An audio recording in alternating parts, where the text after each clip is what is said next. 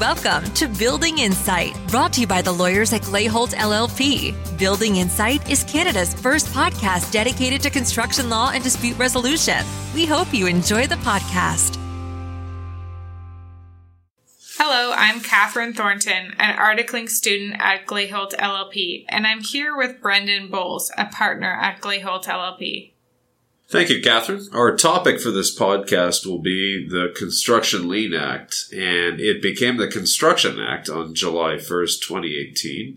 We're also going to talk about Bill 57, which is the Restoring Trust, Transparency and Accountability Act 2018, which received royal assent by the Ontario government on December 6, 2018.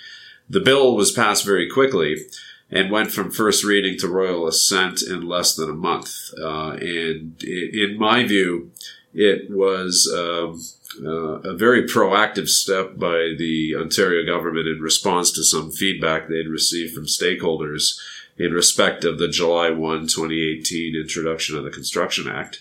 So those two new legislations in 2018 together bring many changes, and it's therefore an exciting time in the world of construction law. There are a lot of changes to get used to, and we are going to use our time on this podcast to explain most of those changes, and in particular, how they impact liens. We'll be explaining the changes that have occurred by operation of the new Construction Act and Bill 57 together. Thanks, Brendan. I'm first going to cover what's called the transition period. The transition period is extremely important to understand because it will tell you which act you're operating under, either the former Construction Lien Act or the new Construction Act. Lien procedure and deadlines vary between the two acts, so it's very important to get it right. Section 87.3 sub 1 of the Construction Act governs this transition. It states that the former Construction Lien Act continues to apply where, 1, a contract for the improvement was entered into before July 1st, 2018, regardless of when any subcontract was entered into. 2, a procurement process for the improvement was commenced before July 1st, 2018 by the owner. And just a note, the procurement process is now defined as a request for qualifications, a request for quotation, a request for proposals, or a call for tenders. And 3, for properties subject to a leasehold interest, if the lease was entered into before July 1st, 2018, and the contract for the improvement was entered into between July 1st, 2018 and December 6th, 2018, which is the day Bill 57 became law. What this does is introduce an end date for when improvements subject to a leasehold interest will be governed by the Construction Lien Act. The bottom line is that any contracts or procurement processes entered into after December 6th, 2018, again, the day Bill 57 became law, they will be subject to the new Construction Act, even if the lease was entered into before July 1st, 2018. And again, this is all regardless of when any subcontract was entered into. Thank you, Catherine. So to go back to something I said earlier, obviously the Ontario government did listen to what the stakeholders were saying on two of those topics in particular. One was the issue with leases.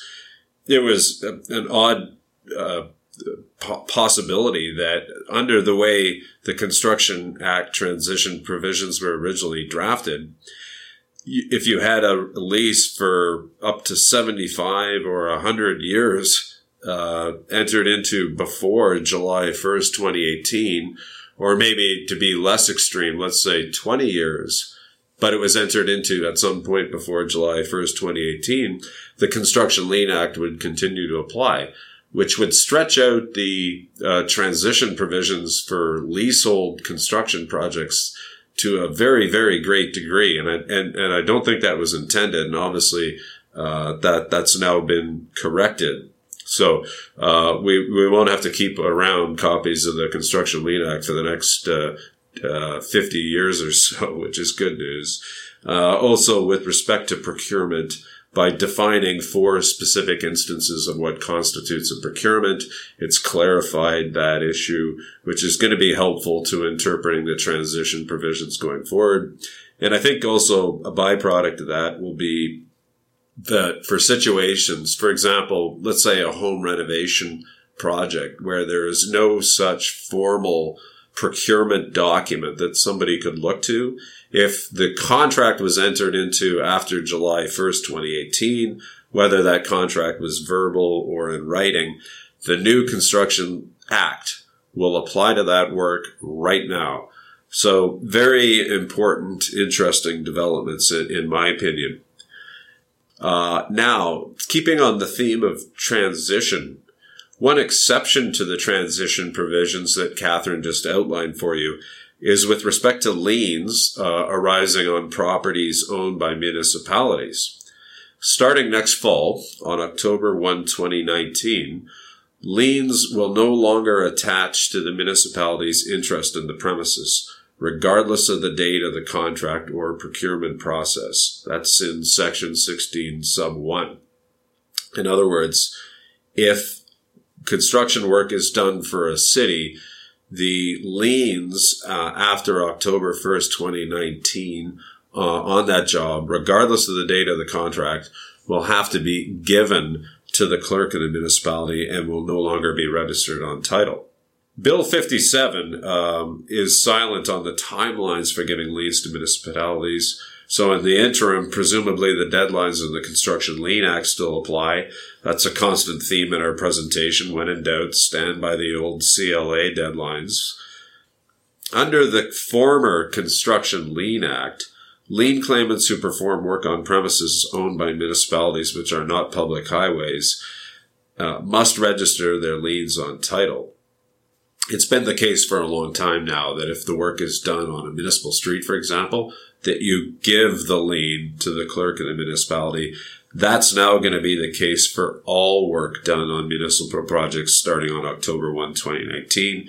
You don't register, you give to the clerk of the municipality. Similar to the way a lien is preserved on land owned by the Ontario government, the Crown.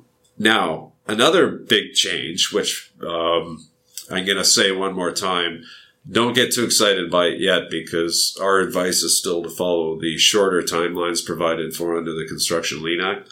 I think one of the masters joked at our recent Ontario Bar Association evening with the masters that you might want to get a tattoo on your forearm saying 45 days forever.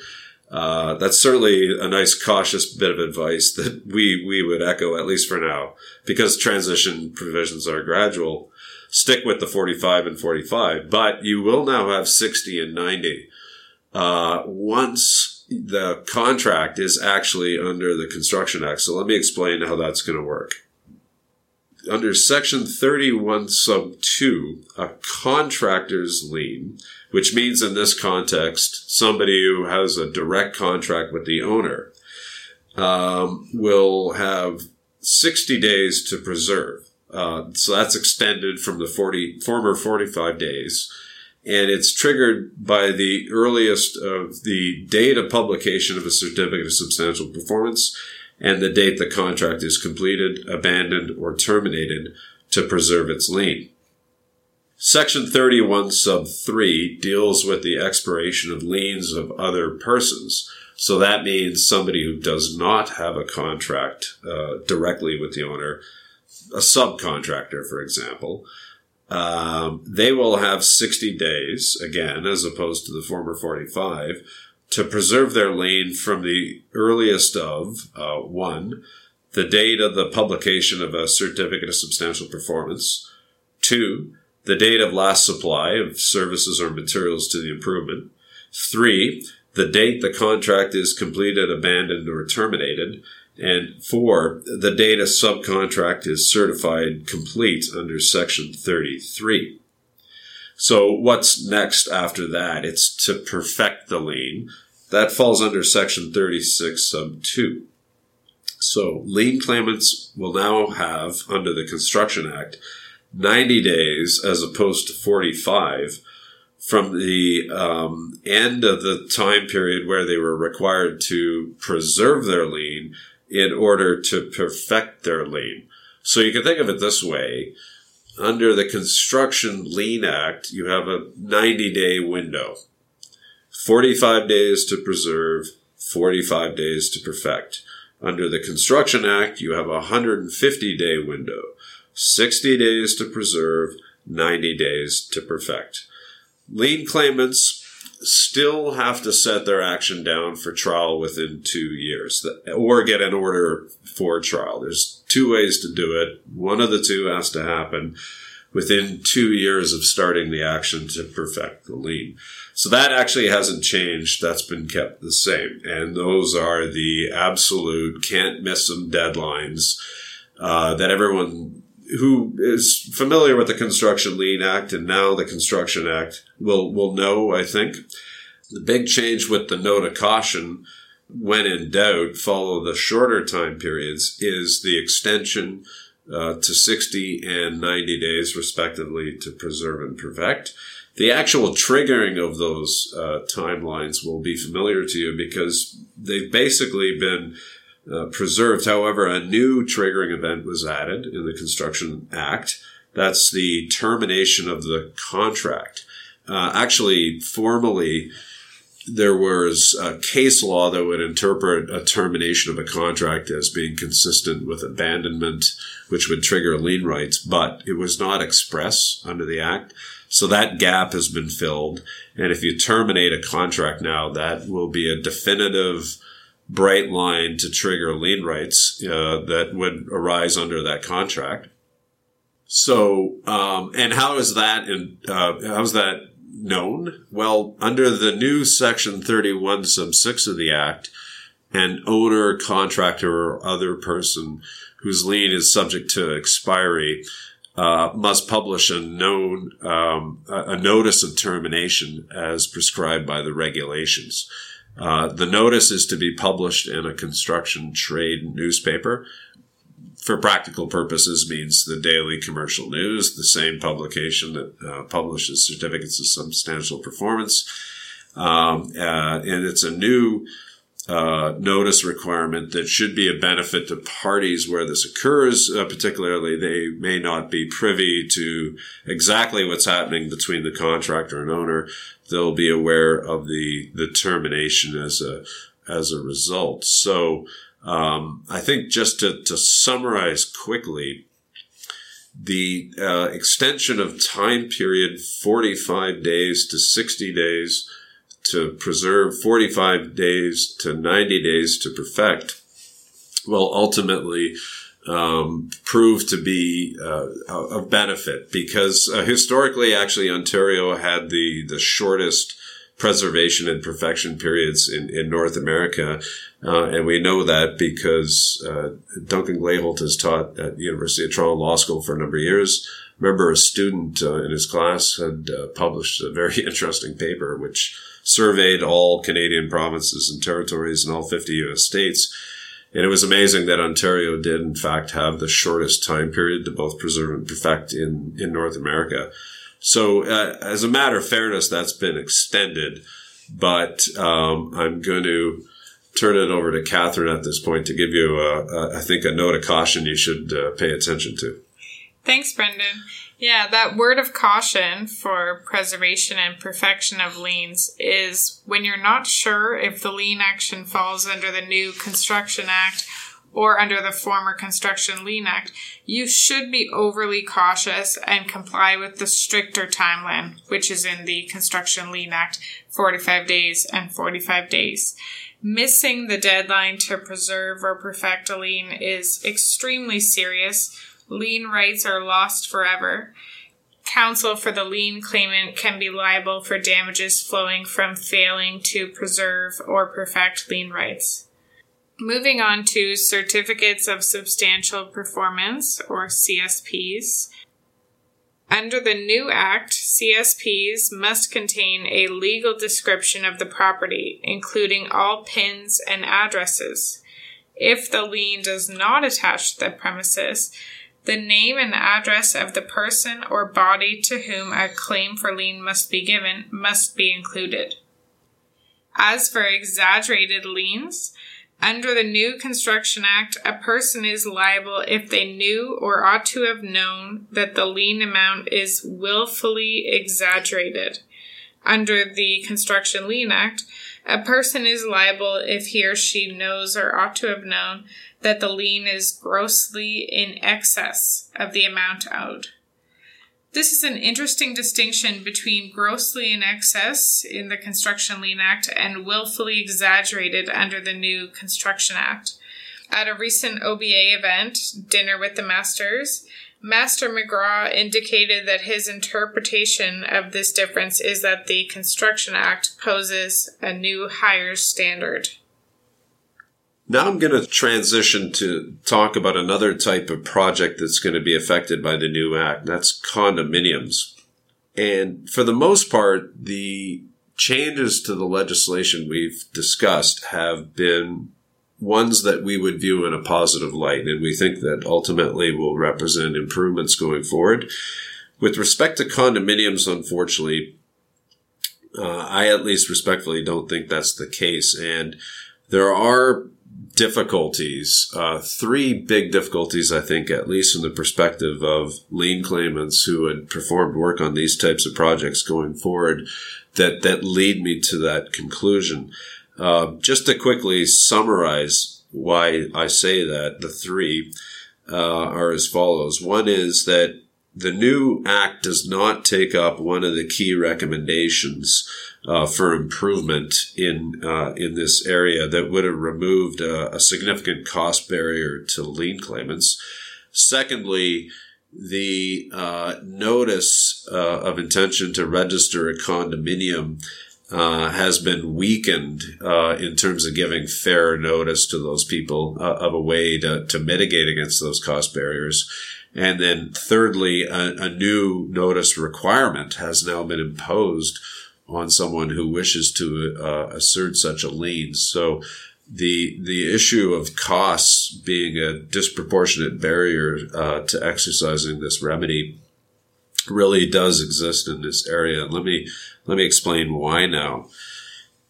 This has to do, for the most part, with work that's done on the common elements of a condominium. In other words, the aspects of the condominium that are owned by everyone who has an ownership interest in that condominium building. So, for example, if work is done on a swimming pool or something like that that's used and owned by everyone in the condominium, in order to register a lien against that common element's interest, you do have to actually encumber the interest of everyone who has such an ownership interest. Otherwise, arguably, the lien is completely ineffective. In the old days, if I can put it that way, if we go back to prior to the introduction of electronic registration in the 1990s, the land registry system had a book, a common elements register, where such liens could be registered. And that effectively removed the problem of having to register a paper lien against every single unit owner. Now, when electronic registration was introduced, there was no electronic version of the common elements register, and therefore to properly preserve the lien, prohibitively expensive searches and actual registrations against each affected PIN, in some cases that would number in the thousands, was required. And this was a pretty well-known problem that was discussed for years. There was a well-known article by Roger Gillett published in the 1990s that talked about this, but it was kind of an ongoing issue that never got resolved. It did seem to be, to me at least, a logical suggestion for improvement that Bruce Reynolds and Sharon Vogel made in their expert report, which was to introduce a single PIN. However, that did not occur. So from a legal perspective, to properly preserve a lien against the common elements, you still have to search and register against each PIN, identify each individual owner. Can be very prohibitively expensive and in often cases a barrier to even pursuing a lien at all. So Using a different example for a second, not in an existing building where work is done on a swimming pool or something like that, but for the construction of the actual building itself in the first place, there had been a relatively recent improvement whereby Form 11, Notice of Intention to Register a Condominium, was introduced into the Act, specifically in response to some of the problems that Roger identified in his article those years ago, which required the owner to give advance notice in the Daily Commercial News that the registration of the condominium was going to occur. A single or a couple of pins would now be split into many, many, many pins. So if you're going to register a lien, you're on fair notice that this is about to happen. So that form is now is silent as to the manner and timing for publication of the notice. And the new Construction Act deletes the manner and timing for publication of a notice of intention to register a condominium. So arguably that requirement now is effectively removed, in my view. So an important mitigation measure against that prohibitive cost problem has been removed. On top of that, a new requirement to give affirmative notice of a lien has been introduced. Now, I should pause here for a second to observe that, of course, legislation is and should not be drafted for the benefit of just one party to these types of transactions. One of the problems, of course, with not having a common elements register is that the unit owners themselves could be caught by surprise by a lien that they had no control or direct involvement in. If a lien claimant decide, I am actually going to incur all the cost of preserving a lien, I'm going to do it and register against every single pin. You might have a situation, for example, where somebody is selling their condominium unit on a Monday, and then on Friday afternoon, their lawyer discovers that a lien has been registered against their unit, much to their surprise. So there seemed to be a lot of unfairness to everybody associated with not having a common elements register. The notice to preserve the lien that's been introduced does seem to, at least if you're looking at this from the perspective of the condominium unit owners, mitigate against that unfairness. So what I mean by that is, according to the new Construction Act, when preserving a lien that relates to the common elements of a corporation, notice must be given to the condominium corporation and the owners, and that is under Section 34, Sub 9. So that also would apply, by the way, for condominiums that are not common elements. In that case, you would give the notice to the owner of the unit. Where it is common elements, the notice is given to the owner of a parcel of land to which the common interest is attached, and which is described in the Declaration of the Corporation. Form 13 is the required form for that notice. So it's an interesting development. It is new, as I said. This requirement to give notice of preservation of lien did not exist under the Construction Lien Act. However, under the new Act, the timing of this notice, when the lien claimant is required to give it, is not clear. Nor does it appear that there's any penalty or consequence for failing to give notice of a preserved lien. So it does appear that, at the risk of being too harsh in my comments here, that we kind of have the worst of all possible worlds now with condominiums, because there are significant barriers that remain to exercising your lien remedy that have arguably been made worse. And in terms of protecting the unit owners, if there's no real consequences to not giving the notice, then query whether or not the unit owners themselves are really protected. So it just seems that this is an area, I've spent a lot of time on it because I think it is an area that the government should look at again. They did a good job of listening to stakeholders in terms of the lease issue, in terms of the procurement issue.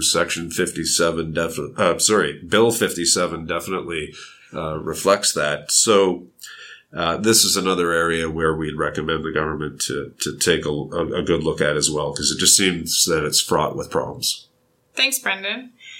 Just a quick word on adjudication. on October 1st, 2019, so next fall, the adjudication sections of the Act will come into force. These sections will affect liening, particularly Section 34, Sub 10. If the subject of a subsisting lien is also the subject of an adjudication, the lien is deemed to have expired on the later of the date which it would have expired under Section 31, which is what Brendan outlined earlier, or 45 days after the adjudicator receives documents under Section 13.11. Section 13.11 requires a party who gave notice of adjudication to provide the adjudicator with documents that it will rely on no later than 5 days after the parties agreed to an adjudicator or an adjudicator is appointed. So what this essentially means is when a party refers a matter to adjudication, its lien expires 45 days after the party sends a copy of the contract or subcontract to the adjudicator, along with the documents it intends to rely on. Well, thank you, Catherine. So just to wrap up, one more time, I think it bears repeating, forgive me, but when in doubt, because the transition provisions are gradual, we think the best advice is to comply with the shorter timelines for the foreseeable future, because we do see that as an area where potentially errors could be made that could unfortunately be fatal to lien rights, and it's always better to be safe than sorry. In a similar vein, especially considering that there's going to be some uncertainty, I think, until we're well past October 1st, 2019 with municipalities, or indeed any type of project where you may have some doubt. Do I register or do I give this lien? Do both. That's advice that we've always given long before the Construction Act was introduced, and that very much remains the case. When in doubt, do both, because you can always undo that. You can always vacate without security, for example, but what you can't do is revive an expired lien. So I guess the best advice we can give you now is then go away, read the Act, read Bill 57, read all the new materials that are coming out all the time on this. We are too, and we look forward to working with you on these problems in the future. Thank you for listening. Please subscribe on Apple Podcasts, Spotify, Google Play, or wherever you get your podcasts, and visit GlayHolt.com for more information. If you have any questions, email us at info@GlayHolt.com. We look forward to having you join us again.